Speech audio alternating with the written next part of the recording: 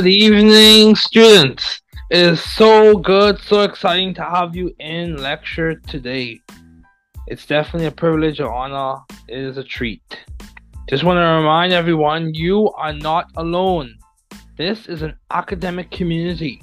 Remember to get help from university services if needed. Never give up. Never give up. Keep trying.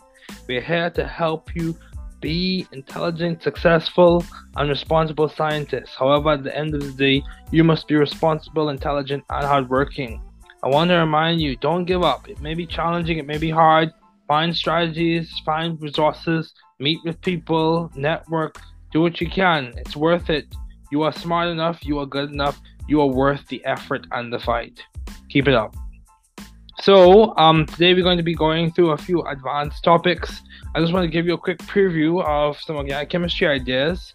It's very valuable, very useful, and I think it'll be a good resource for you. This book was written by myself and reviewed by one of my good colleagues and friends, Vincent Miranda. So it's dedicated to the tens of people who have helped and inspired me, specifically my parents, Doctors Ferguson, my brother, attorney Ferguson, and my sister. It's definitely, and his wife as well, my brother's wife as well, and those teachers in university and high school who helped make science accessible to me. So let's just go over it. Organic chemistry is a subject that requires effort, focus, and skill. These foundations have been selected after guided review and observations as to what concepts facilitate and support a good understanding as a student progresses through this discipline in chemistry. These foundations, from the moiety to the metallics, highlight with conceptual focus key ideas, points, and memory aids to support your success in organic chemistry. Learning organic chemistry is similar to building a house. It takes time, skill, and persistent efforts. So let's begin. Of course, this will be an audio and a visual as well, depending on how you learn. The goal for this episode is to encourage those who are studying organic chemistry. I know from personal experience that organic chemistry can be at points, especially organic chemistry 1, challenging because you're adjusting to a new paradigm per se, and you are adjusting to a new set of content. But the thing you have to remember is with strategy and persistence, you can make it through it and do well and do your best. So, some objectives that we want to remember. We want to learn the key definitions. We want to understand key ideas and the relevance of lower start structures. And we want to understand some simplified quantum mechanical concepts. Organic molecules can be defined as multiple atoms associated or bonded together, made primarily from carbon. In short, organic molecules are carbon-based molecules. So we have the structure of cyanocobalamin. This is the structure I did my undergraduate thesis on, also known as vitamin B12. These molecules may or may not have the same molecular formula. In cases where the molecular formula is the same but the structure is not the same, you have structural isomers. Some examples include acetone and dimethyl ether. Note, when the constitution or the connectivity is not the same, you have constitutional isomers. Where the arrangement in 3D space is not the same, you have stereo isomers. In some instances, constitutional is sometimes interchanged with structural isomers. Now, subclasses of stereoisomers. You have optical isomers, which are molecules that rotate light differently, and their mirror images are non-superposable. Otherwise known as enantiomers, and they are designated by EZRS, Intagon, Zusammen, Rectus, or Sinister. Geometric isomers, which are molecules that have non-identical mirror images. There has to be a cis and trans. The arrangement around the plane of the double bond is different. Organic molecules can be linear. Linear molecular shape is observed with hydrogen cyanide or acetylene, or maybe planar, but trigonal, such as formaldehyde. A bit of formaldehyde, the structure for formaldehyde is cut off. The other hydrogen. Also, the molecule can have a 3D arrangement such as methane, existing as a tetrahedral molecule. So it's important to remember that molecules are multiple atoms bonded together, and compounds are a type of molecule in which you have multiple heteroatoms bonded together. So the atoms are different in that case. So let's talk about the structure of 3D molecules. The structure of 3D molecules can be predicted using an application of correctly drawn Lewis dot structures, which is valence shell electron pair repulsion theory, also known as Glepsin-ion theory. VSEPR, that's one way to say it, involves valence bond theory, showing all valence electrons and including bonding and non-bonding electrons, in some cases referred to as lone pairs, and maximizing separation in 3D space so as to minimize repulsions, connected to Coulomb's law in the greater distance. In that greater distance minimizes potential energy, so greater distance between like charges minimizes potential energy. And the converse is true in that when you increase or decrease the distance between unlike charges, you also minimize potential energy. So VSEPR is an alternative that can inform and start the journey in us understanding molecular geometry, whether it be the linear alkynes, the trigonal planar arrangements of the carbon atoms in some alkenes, or the tetrahedral arrangement of carbon atoms around some carbon atoms in alkanes. Another alternative involves using quantum mechanics that uses wave functions that are mathematical descriptions of electron probability distributions to produce atomic orbitals. There are some limitations in this method as it pertains to accuracy, as with the previous method, VSEPR, considering the theoretical simplifications that I use. Overall, the goal is to gain a better understanding as to what occurs in nature. For example, with quantum mechanics, we can step into hybridization theory and use mathematical mixing of wave functions to further our understanding of what is observed in nature. With the same goal, through ideas of valence bond theory, we can predict the bond angles for methane, specifically the intermolecular HH bond angle in methane, hydrogen-hydrogen bond angle in methane. There are deviations, however, that are observed, and hybridization accounts for those deviations with explanations. Those explanations entail the ideas that linear arrangements have carbon atoms that are sp hybridized, 1 sp plus 2 p's. Trigonal planar arrangements have carbon atoms that are sp2 hybridized, 1 sp2 plus 1 p, and tetrahedral arrangements have carbon atoms that are sp3 hybridized, 1 sp3 plus 0 p. Other hybridizations occur less frequently in mainstream organic chemistry. However, with higher geometries common with inorganic compounds, there can occur trigonal bipyramidal sp3d or octahedral sp3d2. So note, quantum mechanics also involves the use of molecular orbital theory to understand other interactions, but that will be discussed later. With the same focus, quantum mechanics also enables chemists to speak on regional electron densities. Also, it's important to know that double bonds possess a sigma bond and a pi bond, and triple bonds have 1 sigma, 2 pi. So some questions you want to think about. What is organic chemistry and what is the historical origin of it? What is one class of organic compounds? What are 3 different types of isomers? Explain the valence bond theory in general simple terms. What is one molecular example where valence bond theory does not accurately explain what occurs in molecules? What are the hybridizations of carbon atoms in acetonitrile? What are the designations of sigma and pi for the bonds in acetonitrile? So let's keep going. We're going to have a quick break and then we're going to continue talking about functional groups and other ideas.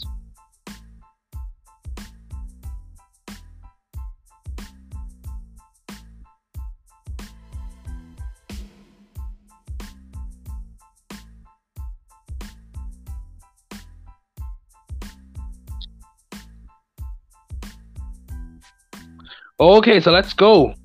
Functional groups and other ideas. So you want to understand what is a functional group, understand the key format for organic nomenclature, and understand the role of intermolecular forces. Functional groups are characteristic parts of molecules that convey specific chemical properties to the molecules that possess them. Functional groups do numerous things, but mainly they enable us to compartmentalize information about molecules, compounds, and reactions. Functional groups do give us insight into chemical interactions, such as intermolecular interactions, as well as give us more information in understanding the properties of molecules. This includes the physical properties, boiling points and melting points, and solubilities. Considering the usefulness of functional groups, they also possess a characteristic molecular fingerprint that is detected in many ways, namely in spectra, so IR spectra, which really gives you a fingerprint as to the functional groups within the molecule, and that'll be discussed later. So case in point, we have an example of phenol right there. So we have types of molecules and their properties. There are several types of molecules in the world. However, in the discipline of organic chemistry, there are specific molecules that are discussed frequently, including these. You have your alkanes. Alkanes, otherwise known as paraffins, are saturated hydrocarbons and aliphatic compounds. These molecules form a series of homologs with a repeating methylene unit and with the general formula CnH2n plus 2 and ending with the suffix -ane. For example, in increasing order from 1 to 5, we have methane CH4, ethane C2H6, propane C3H8, butane C4H9, pentane C5H12. The following prefixes are hex for 6 carbons, hept for 7 carbons, oct for 8 carbons, non for 9 carbons, dec for 10 carbons. These prefixes from meth to dec are applicable throughout the naming of organic compounds, alkanes, alkenes, alkynes, alcohols, etc.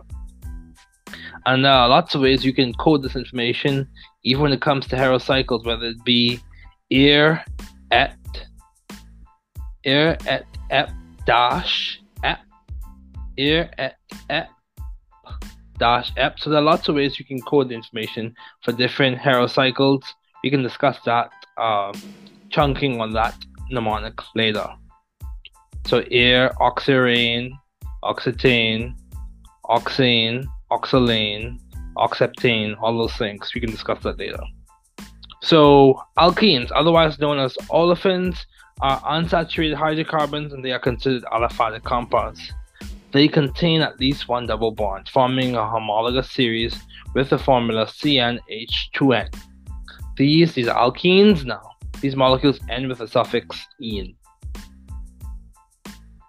So alkynes, otherwise known as acetylenes, are unsaturated compounds having a triple bond.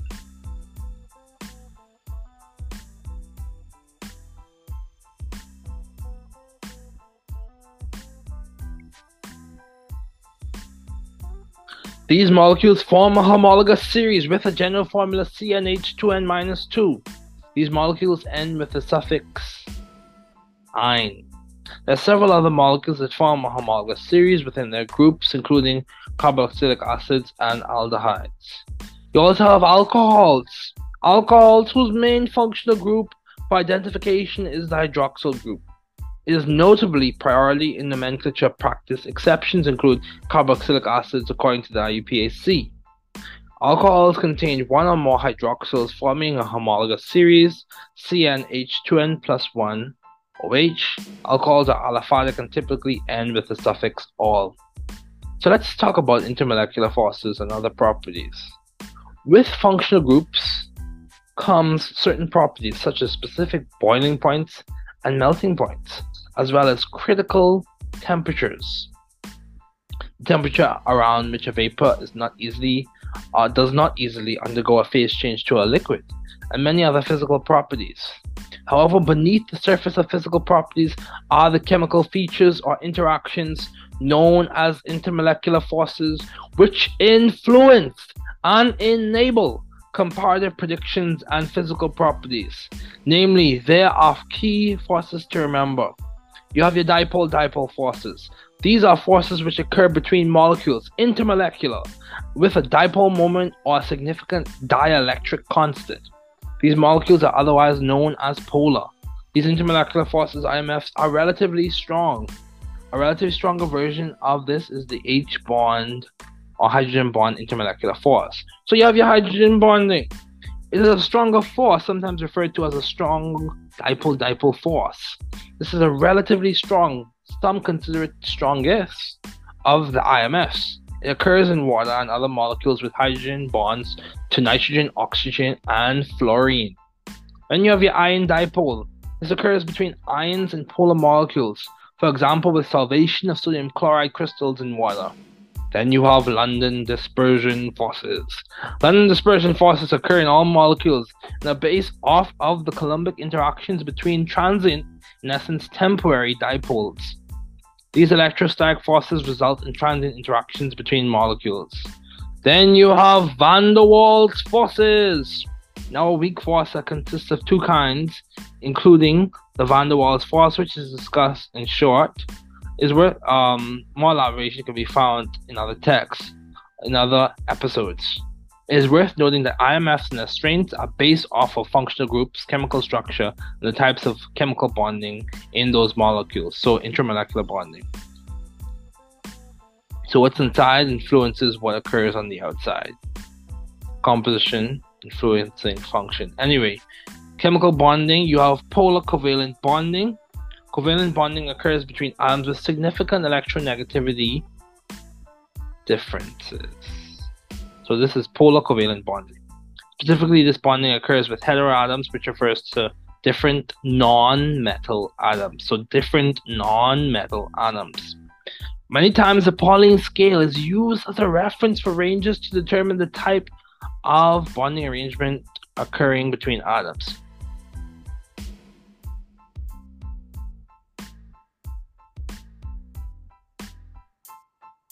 If bonding, though considered a theoretical construct, is viewed on a spectrum, polar covalent bonding would exist around the middle. Then we have covalent bonding. This is so non-polar covalent bonding. This is almost at the another end of the bonding spectrum, where there is less significant difference in electronegativity. So then you have ionic bonding. This is at the other end of the bonding spectrum. This occurs between metals and non-metals. For example, in sodium chloride, there's a large difference in electronegativity.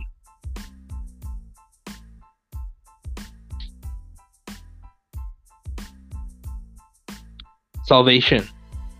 Solvation is dependent on many factors, including the principle like dissolves like, and ideas such as hydrophilicity and hydrophobicity. Hydrophilicity and hydrophobicity. These terms refer to the molecule's stance in relation to water, whether it has a significant affinity for water, hydrophilic, water-loving, or less significant affinity for water, hydrophobic, water-hating. The tendency of molecules is as follows. Polar and ionic compounds tend to be hydrophilic compared to covalent and nonpolar compounds, which tend to be hydrophobic. Nomenclature, according to the IUPAC, is based off of four main parts: prefix, locant, parent chain, suffix. The prefixes normally denotes the number of each substituent or functional group attachments. Prefixes include di, tri, tetra.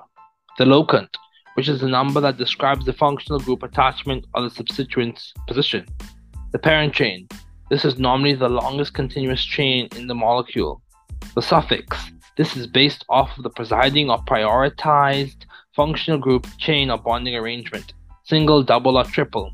Suffixes are typically classical in ending, with "-ane" referring to your alkanes, "-ene" referring to alkenes, "-ine" referring to alkynes, "-amine", amines, amide, amides, "-oic", carboxylic acid, "-ate", esters, "-one", ketones, "-dehyde", aldehyde. Key facts to note: the alcohol's functional group hydroxyl is normally prioritized overall.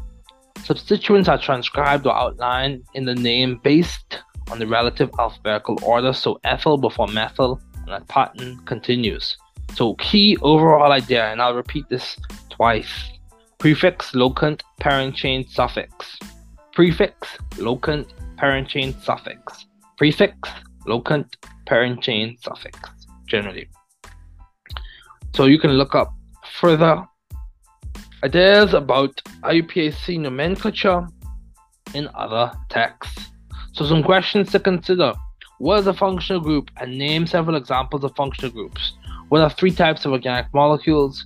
What is an intermolecular force? Explain dipole-dipole forces. Was one molecular example where intermolecular forces explain a physical property such as boiling point. Was one difference between hydrogen bonding and London dispersion forces. Explain the overall process of naming simple organic compounds. So if you want, so just an aside, quick aside, if you want more information into heterocycles, there's a phenomenal chemist. His name is Dr. Barron. He has lots of resources out there for heterocycles. But feel free to look into that. Very good resource, very brilliant chemist. So let's keep going. Concept development 3, structures, conformations, and projections.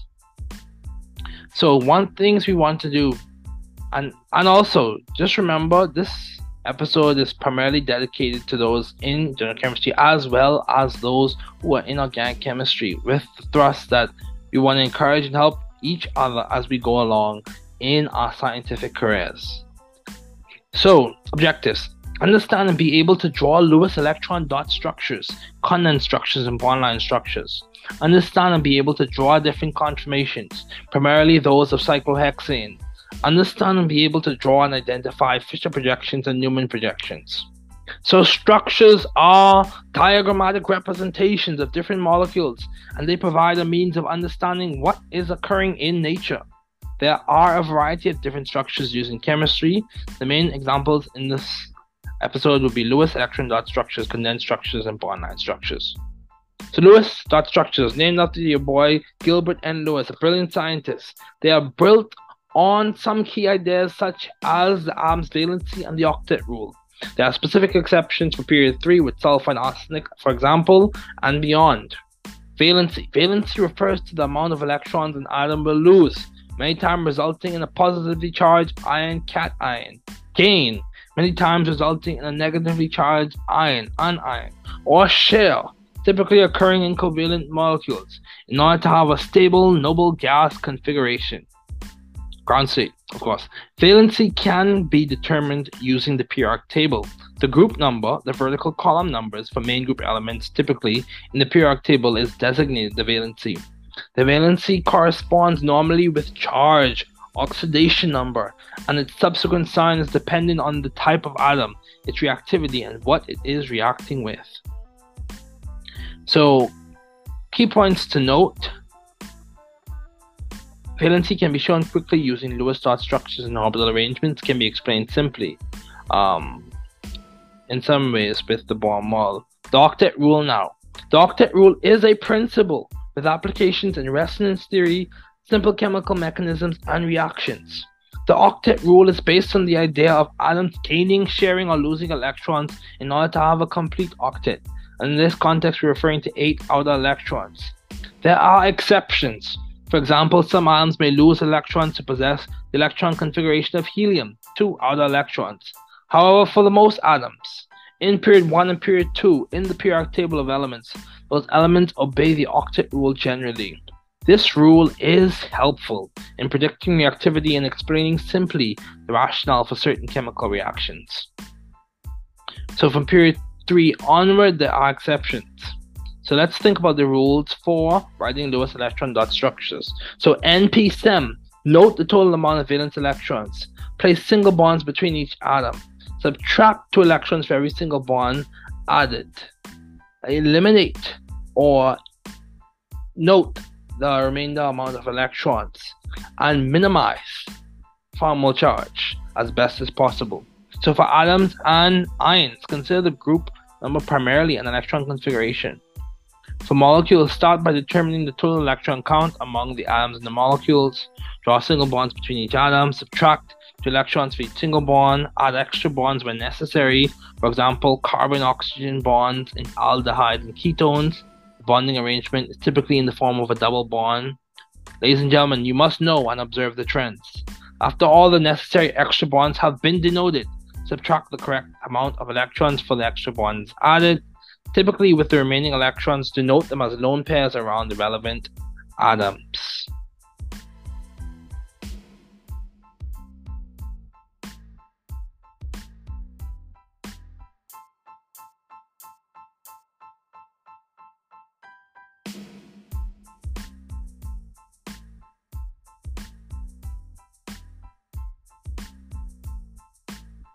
So let's keep going. Condensed structures. Condensed structures are important in the process of understanding what bond line structures represent and show. In condensed structures, all of the hydrogen bonds are attached to the carbon. For example,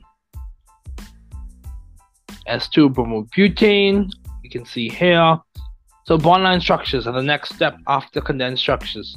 These show only the carbon framework, with each carbon represented by a bend in the chain, and the hydrogen not denoted but inferred or assumed to the point or a complete octet around the carbon atom. This means the hydrogens are not shown but implied to the point that the valency of carbon is satisfied. For example, we see there, bond line structures are useful and efficient. They save time.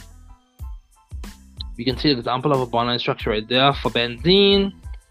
Now conformations. Conformations are molecules that differ only by rotations around single bonds. You may have heard of conformers, rotamers, otherwise characterized as sigma bonds. These alternate rotations affect the potential energies of the molecules, either increasing, as seen in the eclipse conformation, or decreasing it, as seen in the anti-conformation. Conformation's potential energies are attributed to ring strain, which is based off of the angle strain and the torsional strain. Angle strain is caused by the alternate bond angles that have deviated from the idealized bond angle suggested in VSEPR. Torsional strain is caused by repulsion due to the dispersion forces, an intermolecular force, and this can cause steric hindrances. So as you progress further in your career in science, you'll hear the two whistling concepts, two echoing concepts in the halls of organic chemistry. You have sterics and electronics.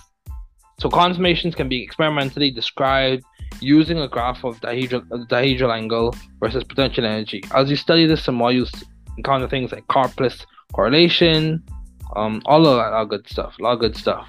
So typically cyclohexane is plotted showing the potential energy of the different conformations in there, or in increasing potential energies. The chair, the twist boat, the boat, the half chair, and the chair. Chair, twist boat, chair, half chair, twist boat, half chair, chair. It's important when you start learning about this to be able to draw your chairs correctly. Chair, half chair, twist boat, twist boat, half chair, chair. So CHT, BTHC. CHT, BTHC. Chair, half chair, twist boat, twist boat, half chair, chair. Projections. In chemistry, there are many types of projections. However, two that are frequently encountered are the Newman projection and the Fisher projection. So Newman projections are structures from a specific perspective. We look down a specific single bond between atoms and draw the other attachments in respect to those two atoms. For example, butane is drawn. So picture yourself looking down the axis of a single bond, C2 to C3 of butane, or C2 to C3 in some other molecule.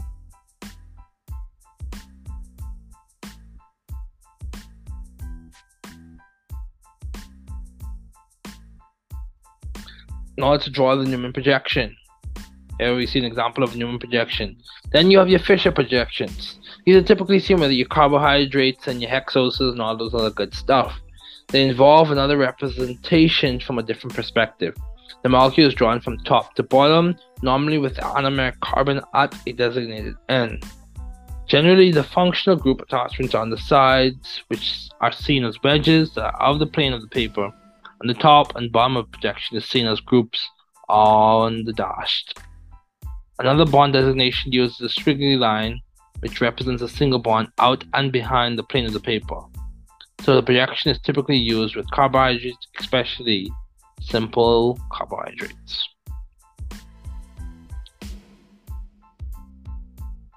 So you can see an example of R, 1 bromo, 1 chloroethane. And then you can see another example of thalidomide. Classic molecule, as is also discussed when we introduced the key ideas associated with stereochemistry and how important it is even when it comes to medicines, their use and effects in the human body. So let's talk about some questions. What is the lowest electron dot structure of oxygen? What are the key ideas for drawing Lewis electron dot structures? Explain the concept of valency. Explain the octet rule. What is one exception to the octet rule? Draw the bond-line structure of anthracene. Explain the overall order of stability for cyclohexane conformations. Remember, we go chair, half chair, twist boat, chair, half chair, twist boat, boat, twist boat, half chair, chair. Chair, half chair, twist boat, boat, twist boat, half chair, chair. CHTBTHC. CHTBTHC. For those who need to know that. Okay, so let's talk about chirality and isomerism. You want to know key definitions. Definitions of words such as isomer, chiral, and conformers. Understand the concepts of stereoisomerism, chirality. Understand the Lebel-Van 't Hoff rule. So let's keep going. Isomers, as defined earlier, are molecules with the same molecular formula but different in structural arrangement, space, connectivity, or geometry around the bonding arrangement. All those differences aforementioned define a subclass of isomers, be it structural, so structural isomers, arrangement in space, stereoisomers, or connectivity, constitutional isomers. Each subclass has its own significance. Stereoisomers or spatial isomers are molecules with the same molecular formula but different three-dimensional spatial arrangements. A stereoisomer has a stereogenic center, which is a location in the molecule where the interchange of two groups in space results in a new stereoisomer.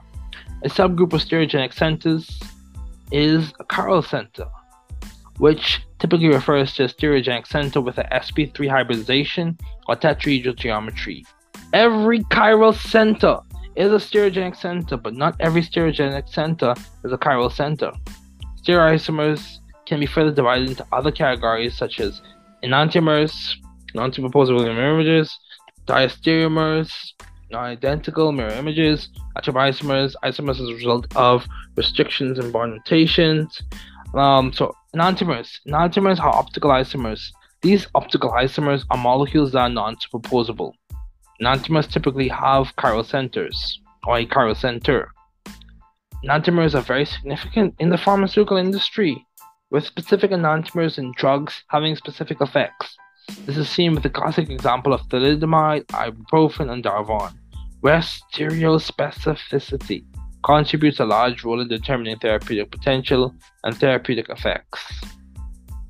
Enantiomers are typically designated by the signets of absolute configuration, which are R rectus and S sinister.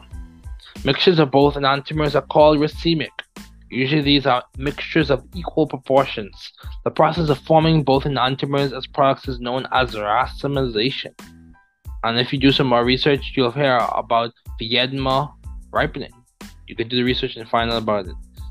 So the molecules are also designated by the relative configuration, which are dextrorotatory D and levorotatory. And that refers to their optical rotation, how they rotate light. So let's talk about assigning configurations. Dextrorotatory or levorotatory must be assigned experimentally, typically by the proper application of an optical device such as a polarimeter, to observe and measure how the molecule rotates light and to what extent or degree it rotates it.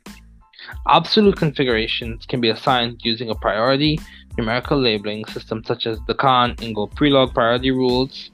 These rules give priority based on atomic mass. Larger atoms have the highest priority, and the smallest or least weighing atoms have the least priority, typically hydrogen in most molecules. So if you have hydrogen, typically it's going to be on the dash. Okay, in the back of the plain of paper. And then your largest priority, the thing that has the highest priority, is going to be coming out at you. Okay, so there you have S1 bromo 1 chloropropane. So let's talk about diastereomers. This is a subclass of optical isomers. A subclass of optical isomers, known as geometric isomers. Diastereomers are isomers with the same molecular formula but different arrangements in space.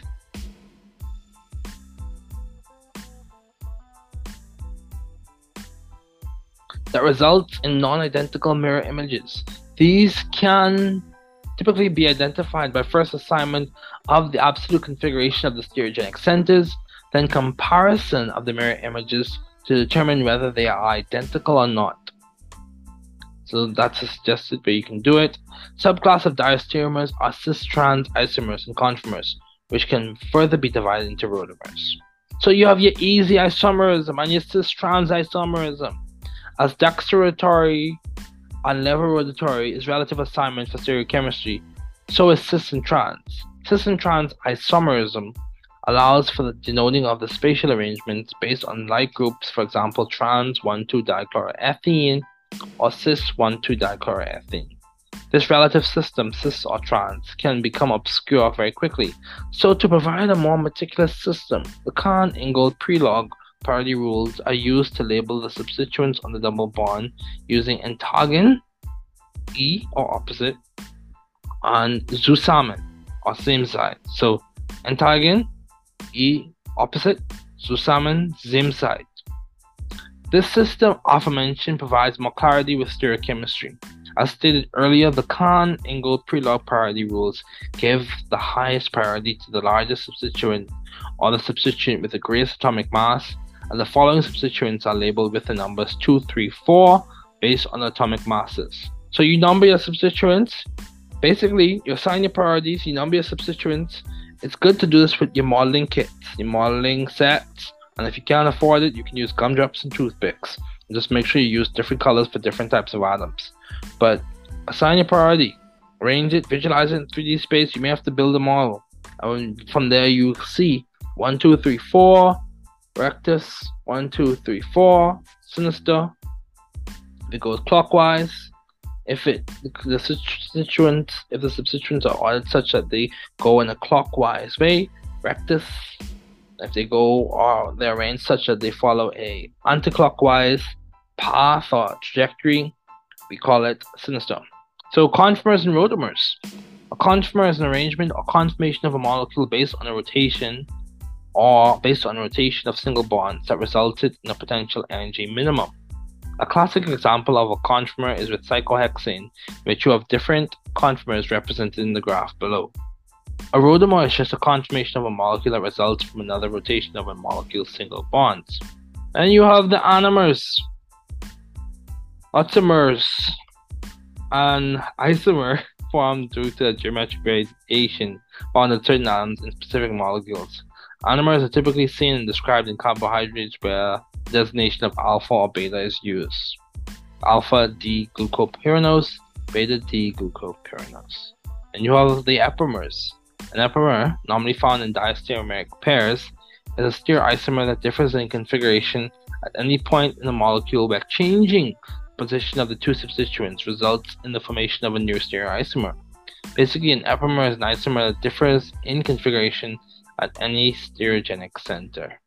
So Libel-Van 't Hoff rule.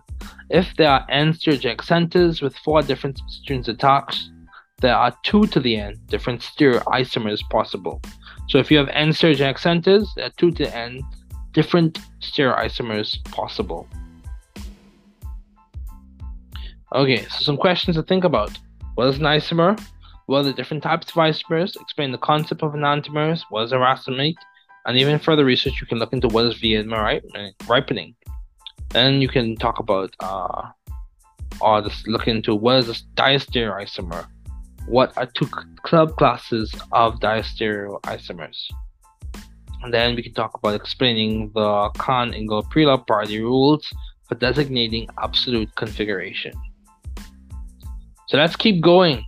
Nucleophilicity and electrophilicity. In it for the long run. Learn the definitions of nucleophilicity and electrophilicity.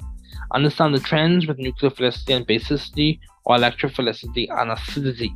So we want to understand those things. Those are our objectives for this reading. Nucleophilicity is a kinetic concept that describes the affinity of an atom or molecule for the nucleus of another atom, which is positively charged with the intended meaning of nucleus loving. So nucleophilicity, nucleus loving. This term is very important for understanding reactions and their mechanisms. Nucleophilicity refers to how willing, to what degree, or at what rate is an atom or molecule donating its electron density to another atom or molecule. The degree of nucleophilicity is defined by the rate of the reaction, specifically the rate of electron density donation. Generally, nucleophilicity, when comparing a similar atom in multiple molecules, follows Lewis basicity for some contexts. Also, when a nucleophilic atom is different, there may be no relationship between nucleophilicity and basicity. So that's something to note. If the nucleophilic atom is different, there may be no relationship that you observe. Since dipole moments for each atom or molecule may be different, thus affecting polarizability, which is a large determining factor in nucleophilicity. So polarizability of the electron cloud is a large determining factor in nucleophilicity. So it's very important to understand it. It's grounded in Coulombic. It is grounded in Coulombic forces. It can result in the formation or breaking of bonds, as seen in the infamous nucleophilic attack and nucleophilic substitution. So let's talk about electrophilicity. Electrophilicity is a kinetic concept. It involves a reaction in which there is an acceptance of an electron pair. An electrophile is defined as an electron pair acceptor or an atom or molecular part that is electron loving. Electrophile. This term provides insight into mechanisms or reactions such as electrophilic aromatic substitution, electrophilic substitution, and electrophilic addition.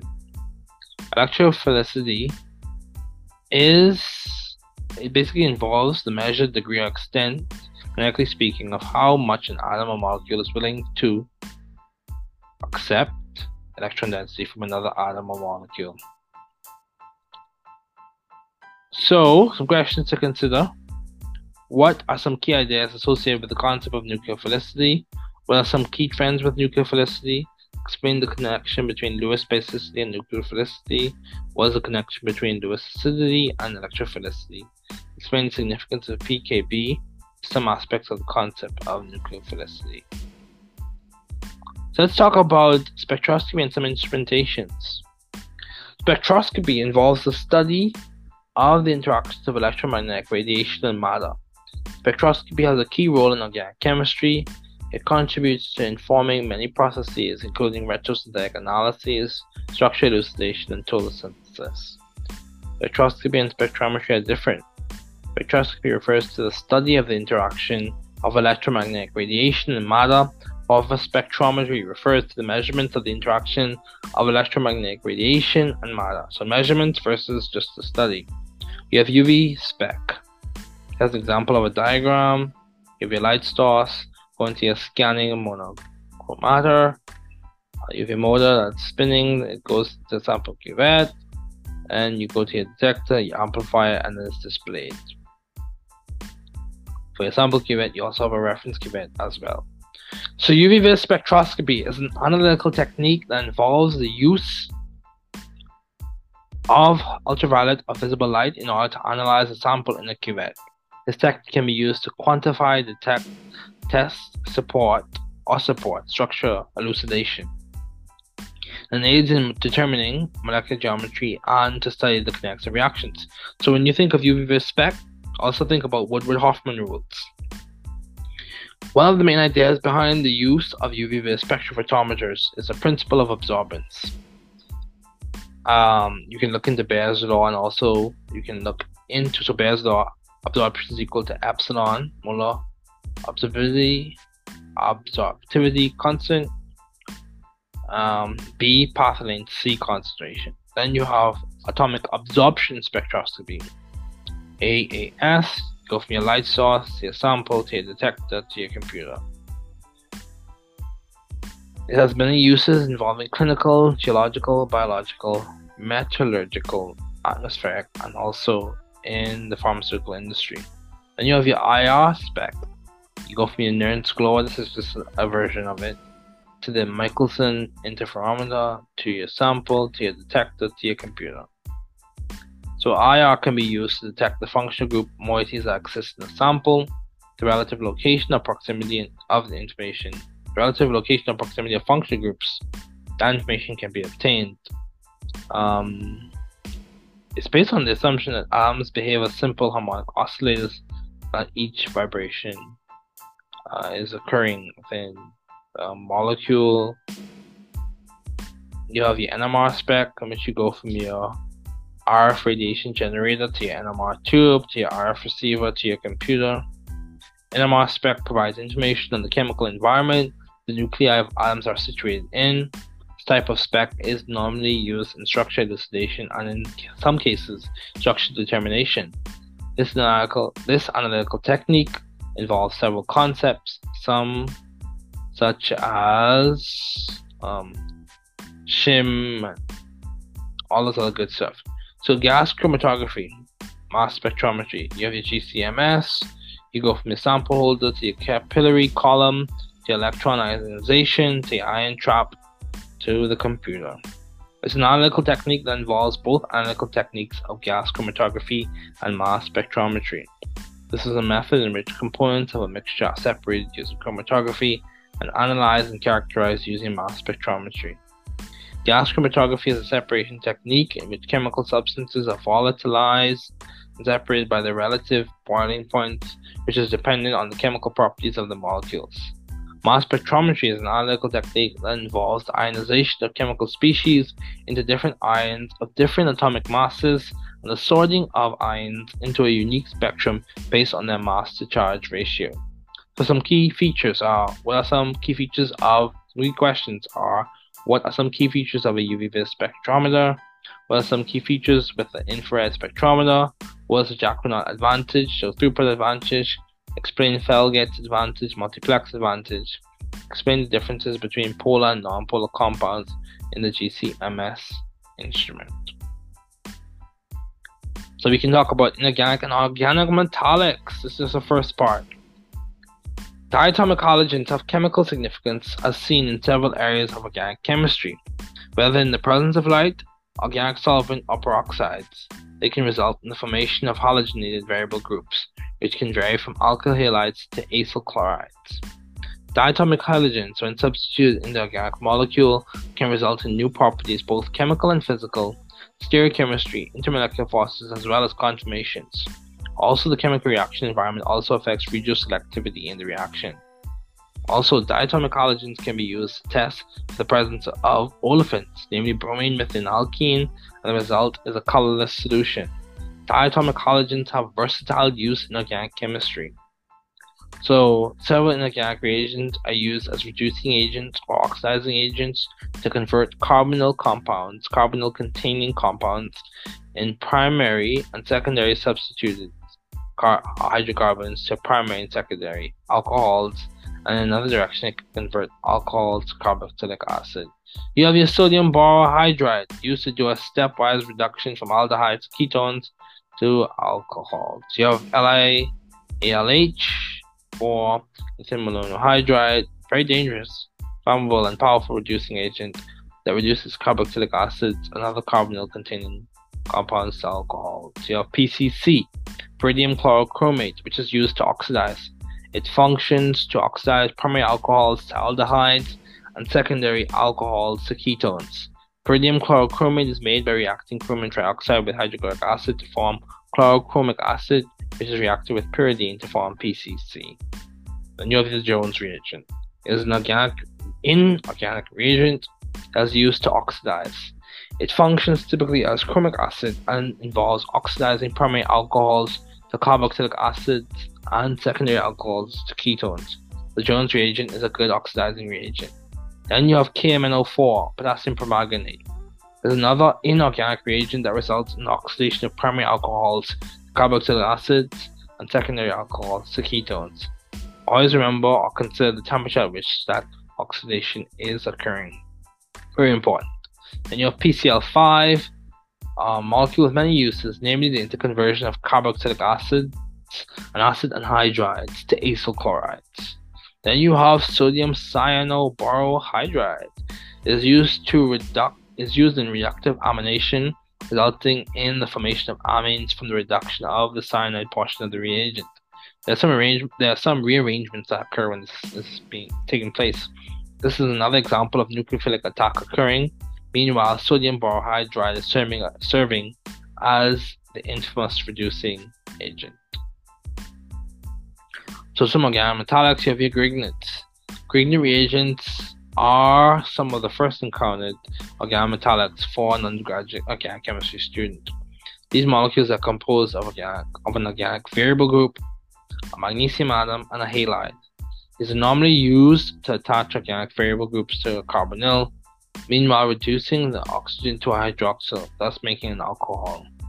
Grignard reagents are very useful, however, because these are reactive even with water. All material used in the reaction to avoid water contamination must be lab oven dried. Then you also have Gilman reagents. Gilman reagents are organocuprates attacking as a nucleophile to rings with an unsaturated region, alkenyl, or to an alkyl halide to form an alkyl substituted molecule. Then you have your regular nucleophiles such as metallic alkoxylates such as sodium ethoxide, magnesium ethoxide, which are used as nucleophiles to attack a variable group whether in an SN2 or E2 manner, as well as in displacement reactions. So, here are some questions.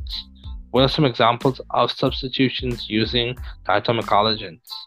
What is an example of an oxidized alcohol? Explain the use of sodium borohydride in reduction reactions. Where does the organoborane occur in the reaction schema, and why is this chemically significant? Can nucleophilic attack serve as a means of oxidation or reduction? So let's talk about some regiochemistry principles. Understand the fundamentals of regiochemistry. Understand Markovnikov's rule and anti-Markovnikov's rule. So Markovnikov's rule, he who has more gets more. Anti-Markovnikov, he who has more gets less.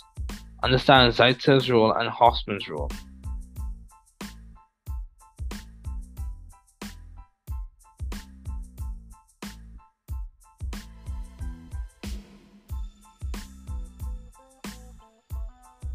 So let's keep going. This will be the last section that we go through today. More to come later on. So regiochemical principles regiochemistry comes from the Latin word regionum, meaning direction. Regiochemistry provides and describes the principles involved in the directionality or position and placement of reactants to form the product. Regiochemistry is very important. As you progress, you'll hear about things being regiodivergent or regioselective. Reagents used can cause a specific regiochemical result or result in the opposite of what would normally occur. So you have Markovnikov's rule. Put simply, he who has more gets more. Markovnikov's rule is in the addition of a halide to an unsymmetrical alkene, the hydrogen goes to the carbon with the greatest number of hydrogens, and the halide goes to the other carbon.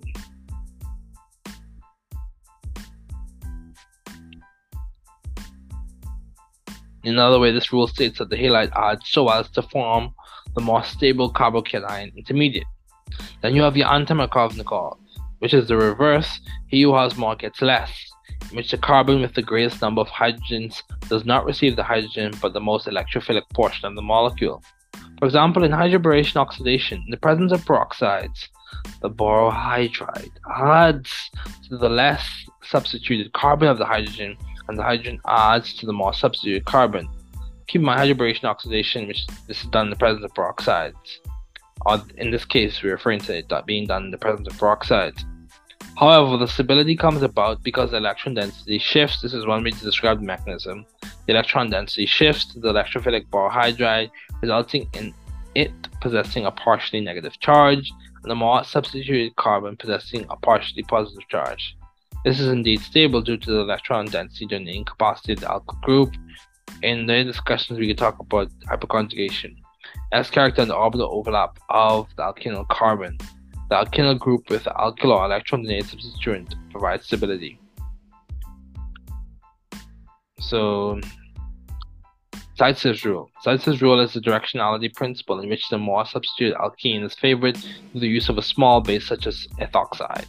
Zaitsev's rule is significant and aids in predicting products in elimination reactions.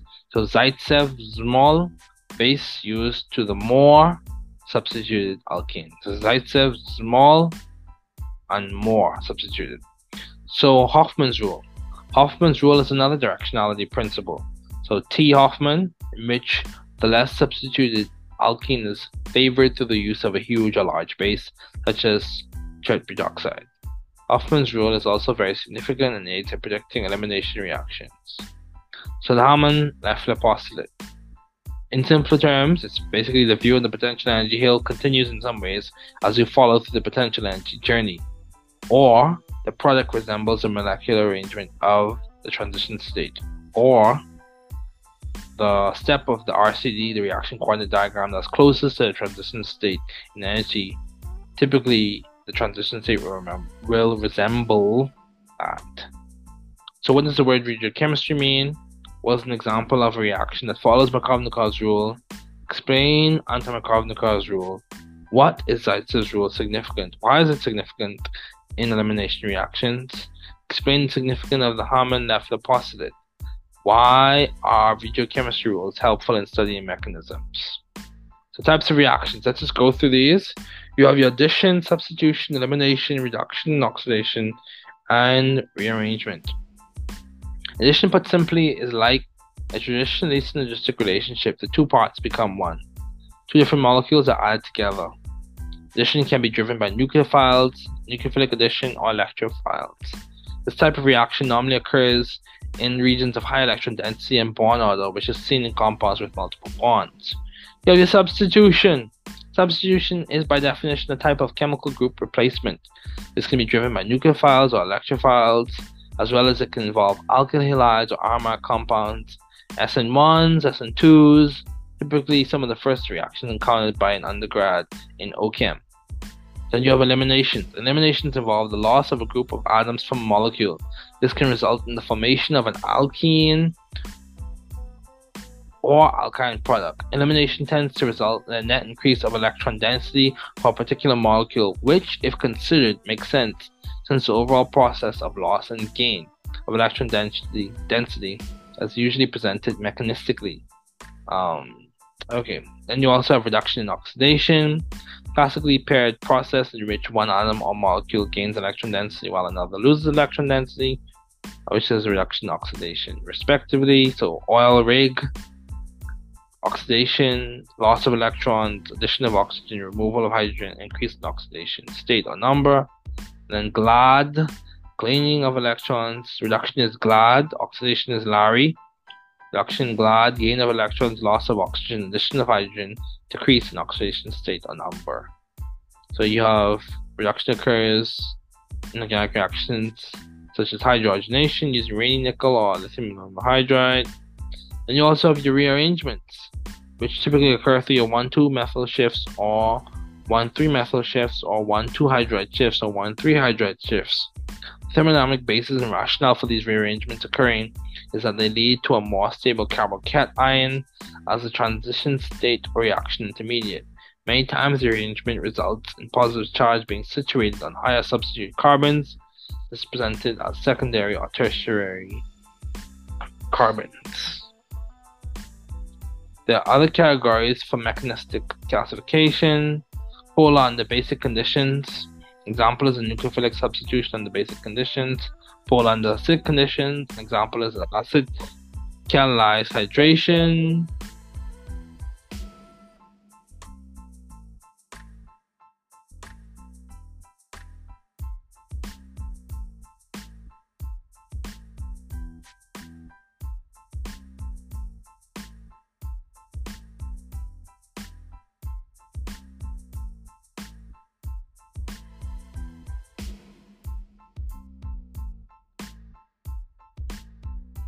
Sorry about the background noise. You have paracyclic. An example is the 4+2 cycle addition. Diels-Alder reaction. The 4+2 reaction refers to the number of electrons, specifically pi electrons. And you can look into Huckel's rule, each atom. So cyclic planar, each atom sp2, and it must follow Huckel's rule, 4n+2 pi electrons. So if your free radical reactions, example is the free radical polymerization, metal mediated reactions. An example is the sodium metal mediated Birch reduction. So some questions as we conclude. What are the key features of a substitution? What are the key features of elimination reactions? explain the significance of rearrangement in terms of stability, and why is it important to know these types of reactions listed in this concept development. So later on, we'll discuss different types of substitutions and different types of eliminations. But I want to remind everyone, you're not alone. We are all in this as a scientific community. Reach out to people if you need help. Get the help that you need. Strategize, plan, use the resources at your disposal. You can do it. People are rooting for you. Keep up the good work. Glad to see that you're doing well. Hope everyone's doing well. And this ends this episode of Lecture Chaos.